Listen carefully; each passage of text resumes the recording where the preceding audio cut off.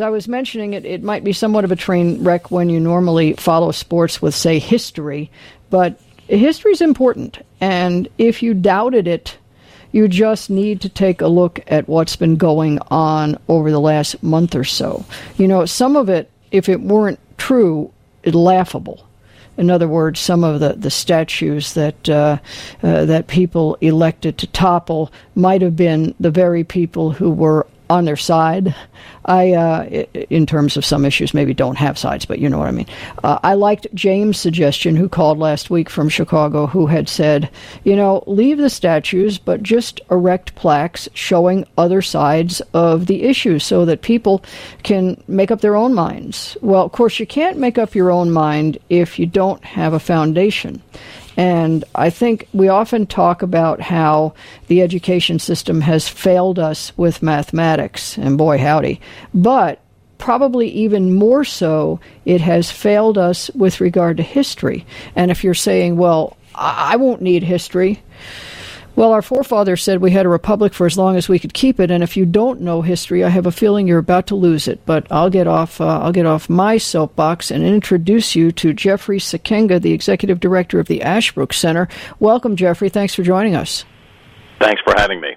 You know, I think something I've been hearing lately is probably bothering me more than anything else, and I've mentioned it before, and some people vehemently disagree, but I go crazy when people are saying they want to save our democracy, and I say to myself, wait a minute, it's a republic first. It's a democratic republic, and republic is what keeps you free, not democracy. How is this lost on the majority of people?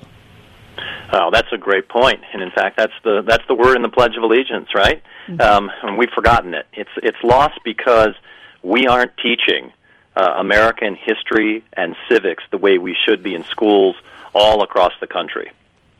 I would agree with that, and of course, my jaundiced viewpoint will immediately say, well, if you look at the politics of the teachers' unions, there is probably a certain amount of reticence to discuss this. And so the first question is, where's the curriculum coming from? And I worry about LBJ and the Federal Department of Education, but when we're talking about a public school, a government hall of indoctrination, where are they deciding what they teach? Yeah, that's a great question, you know, because good civics and good history used to be a bipartisan issue. We had a real consensus in this country up until the late 1960s about teaching history that was true but also made really good citizens who understood their country and loved their country. And that was the foundation of the American Republic for decades and decades and decades. But unfortunately, radicals from the left got in charge of a lot of the nation's education schools, and they started teaching teachers the wrong things. And it's not the teachers to blame, it's these folks who have taken over the schools that teach the teachers who have really started in the late 1960s causing the problems that we're really starting to see now, even out on our streets. This is truly frightening to me because, of course, the old tried and almost trite statement of those who don't know history are bound to repeat it has never been more true. And the idea that we could lose the concept of our founding fathers and why we are here is utterly frightening, and I'm afraid we've already lost it. Well, you know, the founders said, James Madison said it in the Federalist Papers, that this country was an experiment. Could the people govern themselves well? And like you had said, it's a republic, and the history of republics before the United States was pretty bad. They didn't last. Think about the Roman Republic. So many others that failed or collapsed. So they knew they were conducting an experiment, but they had faith that the people could govern themselves if they had the knowledge and if they had the right qualities, the virtues, to be able to do that. And unfortunately, we are in danger of losing those. And I think it's twofold, because on the one hand, I think you're absolutely right about the curriculum and the content thereof. But on the other hand, when history isn't taught dynamically, it can be a real yawn. And so I think a lot of people will wind up, you know, being disinterested in the topic because of the way the topic is presented. Oh, that's so right. So when history isn't biased, it's boring. those of us who were in school, we know those things from the textbooks, as you were saying. History is a great conversation throughout the ages with some of the most interesting people you will ever meet. No one who ever met Abraham Lincoln thought he was dull. If we could just go back and get rid of those textbooks and read people like Lincoln himself, we would find history would come alive. We can have conversations with the past like that and really learn from them. But we have to chuck those textbooks aside and go right back to the original sources and reopen a conversation with the past. That's a great way to do history. Anybody who's ever had a great history teacher, that's exactly how they taught it. There's right now, you've probably seen it, the Show Me History hardcover comic book series that's truly terrific, and it's obviously meant for young readers, and I think it's a real good job. There's several titles out and more to come, and I'm heartened that this is there. I don't know how it's being accepted other than they keep bringing out more issues, but are there any other efforts of individuals or entities who are trying to make history alive and exciting?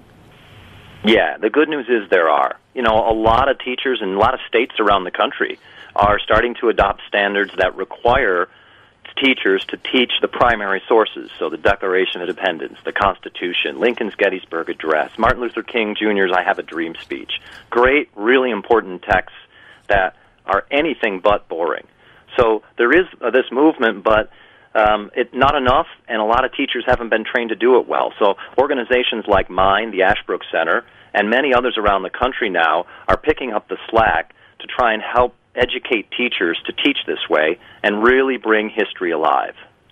Are there any naysayers to this? Are there any individuals, maybe school boards or other entities that would rather keep it just the way it is?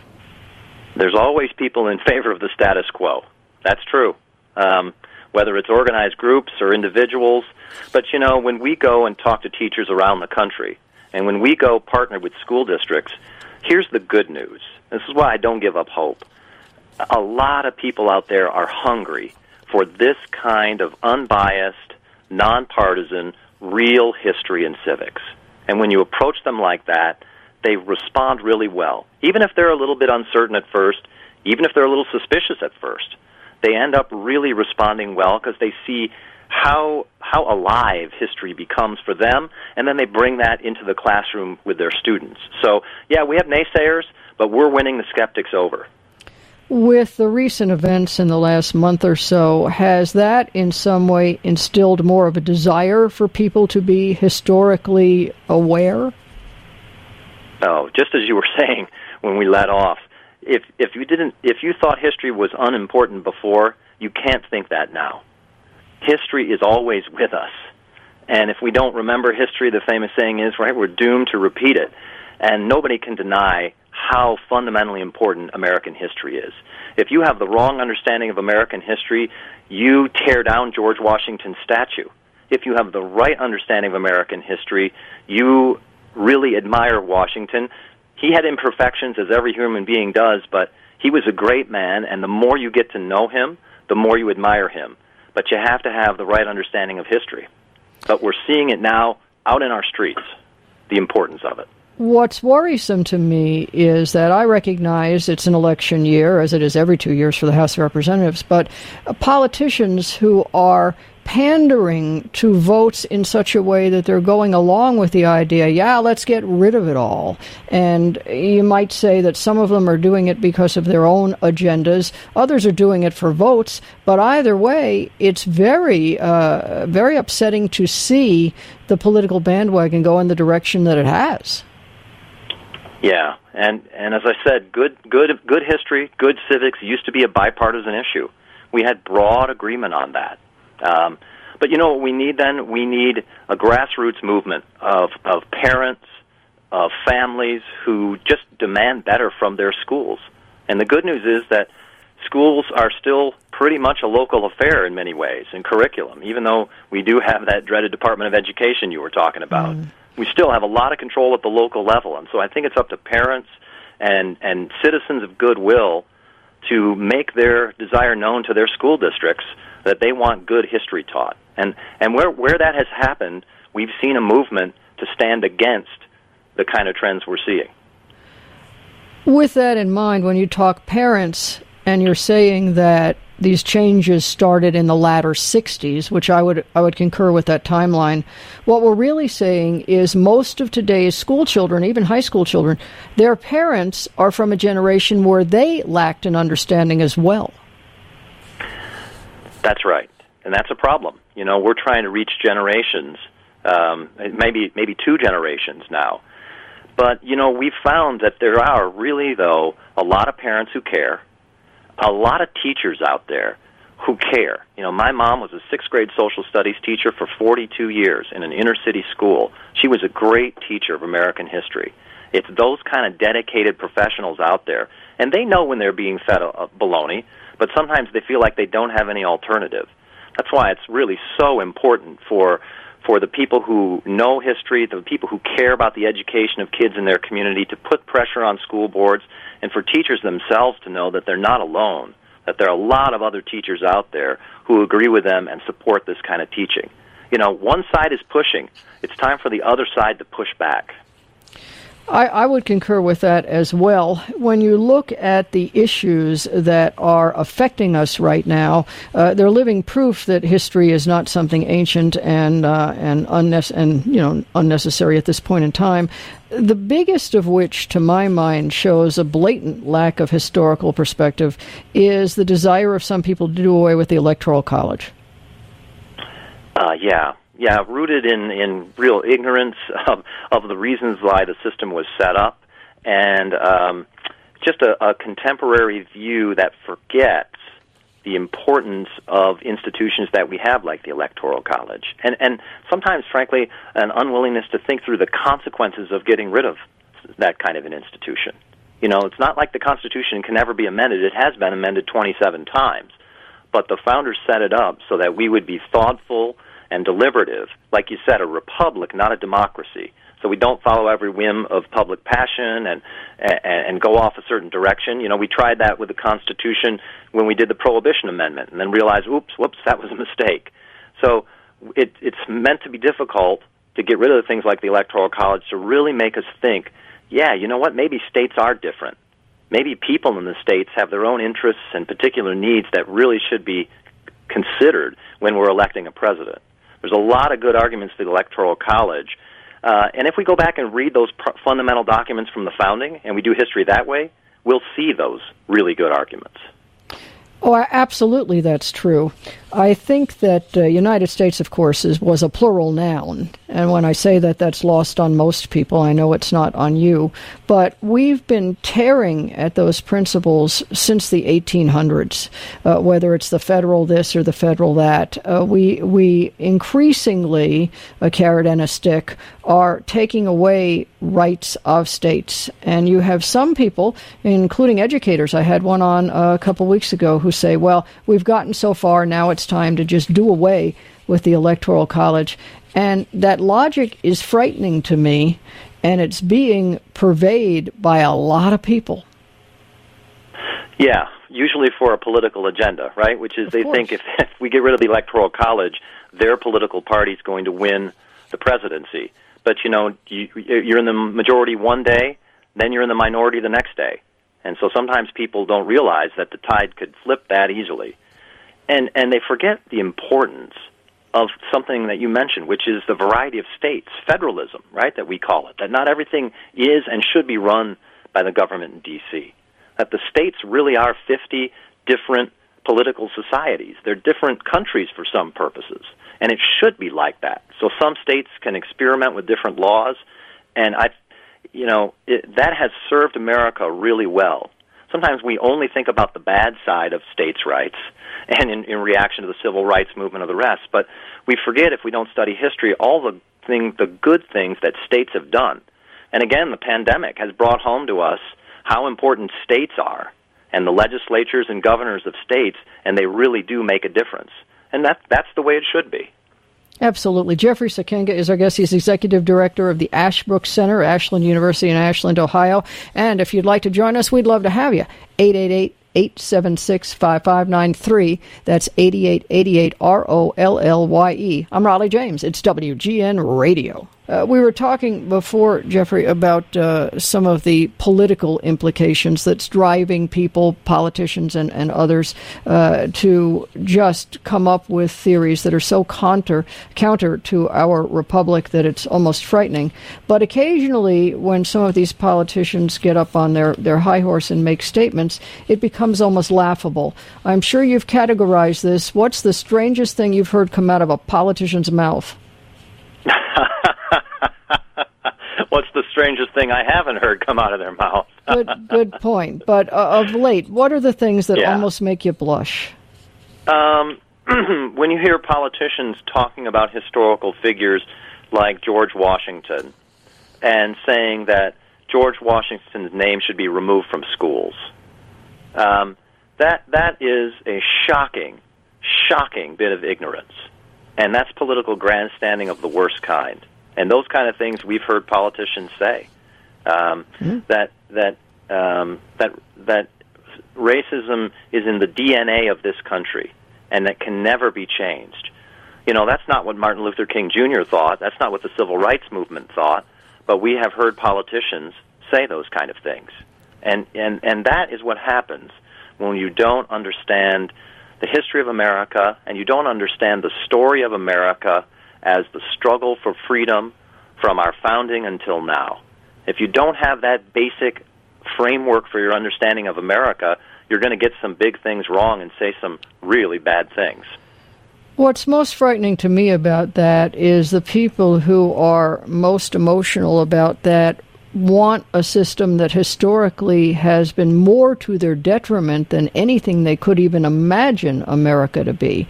And they somehow want to embrace things that will guarantee them dictators and despots, and they seem to believe almost like the trite, well, it wouldn't happen here. Well, and you know what, when we look back at great figures from American history in the 19th century, and you had mentioned the 19th century before, people like Booker T. Washington, people like Frederick Douglass, great black leaders, for example. What did they say the struggle was for? They said the struggle was for opportunity. As Frederick Douglass said, don't do anything with us, just leave us alone so we can work, be free, and keep the fruits of our labor and build ourselves up that way. And the struggle was to be free men and women like everybody else, not have advantages or specific benefits, but to be treated the same as every other American citizen and have the right to those same freedoms. That's what the original struggle was for, and they drew their inspiration from our American founding. And that's what's so disappointing to me to see today, people who claiming the mantle of the civil rights movement who are ignoring and contradicting those founders of the civil rights movement. There's such a difference between so-called equality and equal opportunity. And I think that there's a lot of people who are saying somehow that they want someone to wave a magic wand and make everybody equal, when in fact the best a government could possibly do under any circumstance or any system of government of which I'm aware would be to make sure and ensure that there was an equal opportunity. But they're very different concepts. They sure are. And the American principle that has brought us prosperity and freedom is to leave people to work, to the rights of the fruits of their labor, to accumulate their wealth and capital, to be able to pass it down to the next generations. That kind of freedom, that's what has built this country economically. And that was the original argument for people right after the Civil War for newly freed slaves, to give them those kind of rights, the same rights everyone else has, and to let them build wealth and build opportunity and make a better lives for themselves and their family that way. The same rights that everyone else had. That's what the struggle was for, and that was a great struggle that unified a lot of people. Unfortunately, that's not the kind of rhetoric we're hearing from a lot of people today. Well, I look at it in many ways as a pie-in-the-sky argument. Even if I come believing their premise is accurate about Washington or whoever and say, all right, we've got something here, now what are we going to do about it? Any solution that's postulated has historically proven not to be a solution. I mean, we're not going to legislate human nature, unfortunately. That's never going to change. But in terms of systems of government, I don't know where any country has, in fact, prospered by being federally controlled and basically socialist. And right now, we have candidates. We had, of course, Bernie, who was a proud socialist, and to an extent, a lot of the rhetoric that Biden has adopted today. These are dyed-in-the-wool, tried and not true principles. Yet there still seems to be the siren call that this is a great idea. When you have an idea that doesn't work, why does it continue to be embraced by a large majority of people? Is it just the absolute lack of knowledge of history? Yeah, and they've forgotten history that socialism is not progress, it's regress. That great line from Margaret Thatcher, the problem with socialism is that eventually you run out of other people's money. And we've seen that every time it's been tried, in every kind of economy where it's been tried, in every country and culture where it's been tried. It doesn't work, but we've forgotten that. And I think some people have, frankly, forgotten what socialism really means historically. It doesn't just mean subsidized college or something. It means command and control of the economy, because those things end up requiring that. And when that happens, we've seen the disaster. And if we have real history that lets history speak for itself, it's absolutely undeniable. Capitalism creates prosperity, and socialism creates equality, equal misery. Where we are right now is an interesting time, because when you look at all the various systems of economics, whether we love them or loathe them, they're basically built on the concept of full employment one way or another. And where we are now is that with the technological advances and other things, we no longer need full employment. When we had the Industrial Revolution and people left the farms to go to the cities, that they had a job waiting for them. But now with the digital revolution, which is really just getting started, we're starting to see that worker bee is not necessary for the economic system. So I always say it's a much greater mind than mine who is going to come up with the answer. What do we do when full employment isn't needed? Yeah, that's a great point. That's an issue that's been debated a lot in history. In the 1930s, people thought the problem was we've run out of new things to invent and create. In the 1930s, people thought that what else would there be for workers to do now that we have industry? But one of the great things about the human mind is how inventive and creative it is. Think of the things we have today that we couldn't have imagined 30 years ago, 20 years ago, 10 years ago. I think there's really no limit to human ingenuity and creativity. We don't know what the next industries of the future are going to be, but when they take off, they're going to employ a lot of people. We don't have many blacksmiths anymore. That whole field has been wiped out, but it's been replaced by things even better. So I'm one of the folks who's optimistic about the ability of free enterprise and freedom to be able to continue to advance our prosperity. And the world is so much more prosperous because of the global spread of free enterprise than it was even 20 or 30 years ago. I would agree with that, and I also agree that in terms of inventions and changes, the best is absolutely yet to come.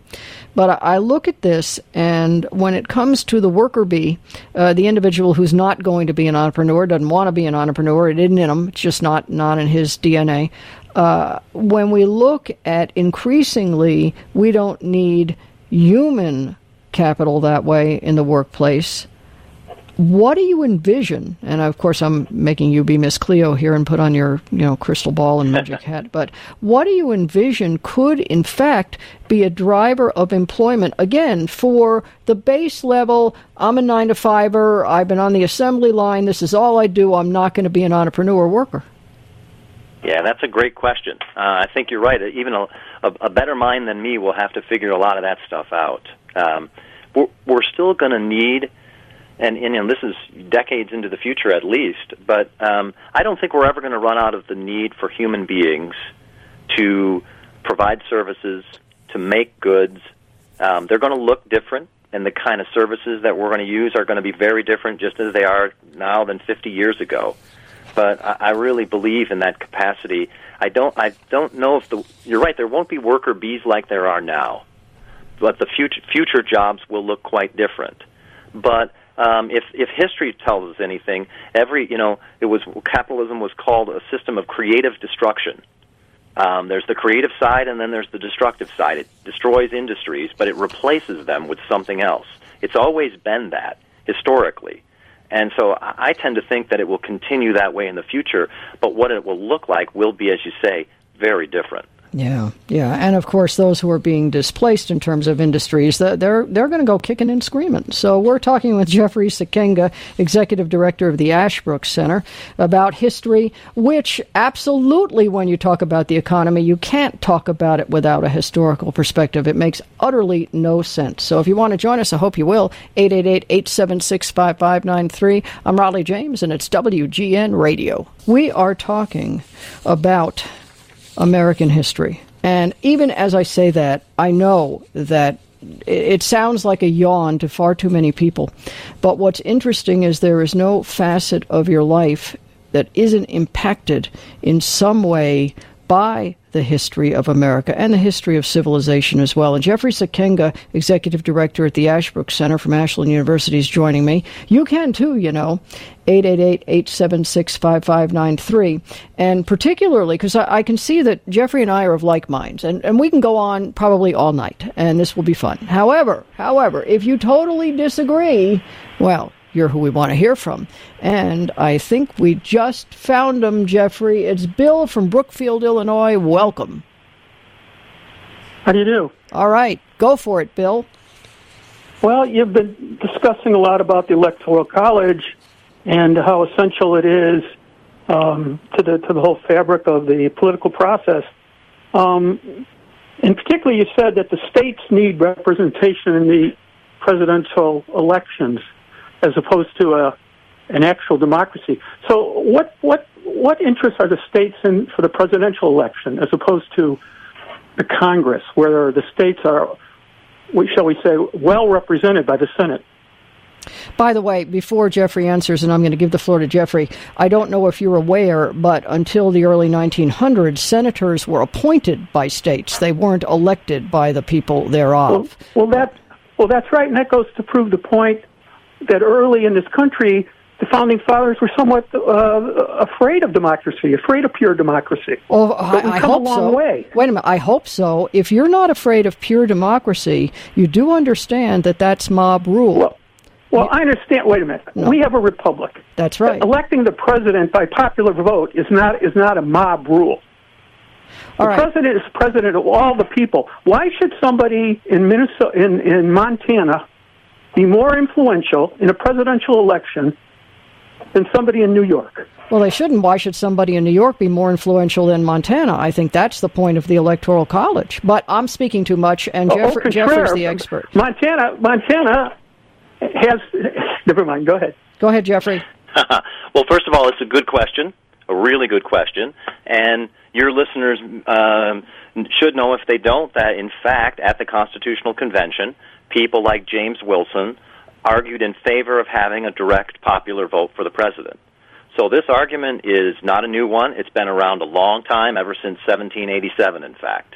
That didn't win out for precisely the reason that you mentioned, Raleigh, which is that a lot of the founders were concerned that, especially in electing a president who would be the one office elected by and representing and connected to the whole country, that all parts of the country, in their various differences and variety of interests, would be listened to and accounted for in the electoral process. If we do away with the Electoral College... Why aren't they accounted for by the citizens of their own states? Well, they certainly are in the House of Representatives and in the Senate. You're absolutely right about that. No. In the presidential election, people from all different states, and people in different states have different views, but they vote. They all have the right to vote. That's right. But why shouldn't the president of all the country be elected by the majority of all the citizens? Because the state's interests are well protected by the U.S. Senate, where the smallest state has 2 senators as opposed to the biggest state. And that branch of government is very significant. That's where all the legislation comes from. The states are very influential in the Congress. But why should that carry over to the presidential election? If nothing else, the president is the figurehead of the country, and so there is a unique position involved with that. And you say, why can't all people vote? Well, all people can vote, but here's the deal. If the majority of the people live in a few states, then they are going to control what the entire country is and does, rather than going back to the fact that United States was a plural noun. And I know, I'm going to let you speak. And in terms of constitutionally, the federal government had extremely limited powers. Now, it's true that we have eviscerated that in many ways, but the concept still is that the states are the be all and end all, and United States is a union of individual states. Your turn. That doesn't address the issue. That doesn't address what. Look at, you're saying the presidents will play. People will play to the states with the biggest majorities. That's not what happens. You know that's not what happens. Now the candidates only go to the swing states. If it was a popular election, every vote in every state would be just as important, and presidents would want to visit Montana and Rhode Island too to get as many candidates would to get as many votes. But now with the Electoral College, it's skewed to just a few states, and those states are the only ones that get the attention. Actually, the states that get the attention are traditionally the most populous states. And that's not true. Where do they go to campaign, Raleigh? Where do they go to campaign? It depends when the primaries are, but where they go to campaign, we're not talking about the primary. After the primaries, where do they go to campaign? They're not leaving out Ohio or Florida or California, the population states. Oh, they do leave out California. Oh, I would disagree. How many times did Trump go to California, except to raise money? Well, here's a situation. Trump, in his analysis, basically conceded that he wouldn't win California. Well, see, and why? Because that's the point. If there wasn't the Electoral College, there's a lot of votes in California. He could try and sway some of those. It wouldn't have worked. But that's an impossible task. If the vast majority, but he could narrow the margins in a pure non-electoral college. And those states would not be ignored. I love your passion, by the way. You're advocating that their interests are respected in this system, and it's just the opposite in the real world. Yeah, like I say, I love your passion, and I do disagree, but I'm thrilled you called, and I'm going to let Jeffrey... Well, you have to disagree with principle. Well, I do disagree with principle. We could argue that all night, which doesn't make for interesting talk radio. You're coming from a premise that I disagree with, and I'm coming from a premise that you disagree with. So we're agreeing to disagree, but here's the deal. I agree. Let's just go back to your conversation in which you totally disparaged the other side as totally irrational. I don't understand. You got to give me the better reference than that. Earlier in the conversation, when you and your guests were discussing the Electoral College, you basically suggested that there were no decent arguments on the other side. Well, and I believe that but people that opposed the Electoral College knew nothing about history. And? That was very presumptuous. Okay. Well, and then you called to straighten us out. And so, Bill, I hope you're going to call again. I'm sure I haven't straightened you out, but I did take umbrage at some of your comments. And that's good. But you see, I did my job because I got you to call. I got you to be passionate about something. And I hope I can do that again sometime, Bill. Thank you. Okay. Thank you. I appreciate that. Bye-bye. Yeah. And so I respect his passion, but I'm giving you the final word, Jeffrey, because we're down to that final 30 seconds. Sure. Look, this just shows you your caller is absolutely right. The Electoral College is another example that this argument has been going on in America. It's not just happening this year. It happened way back at the Constitutional Convention. There have been good arguments against it, and there will continue to be. There are also good arguments in favor of it, and I think we heard that here. We can't forget history.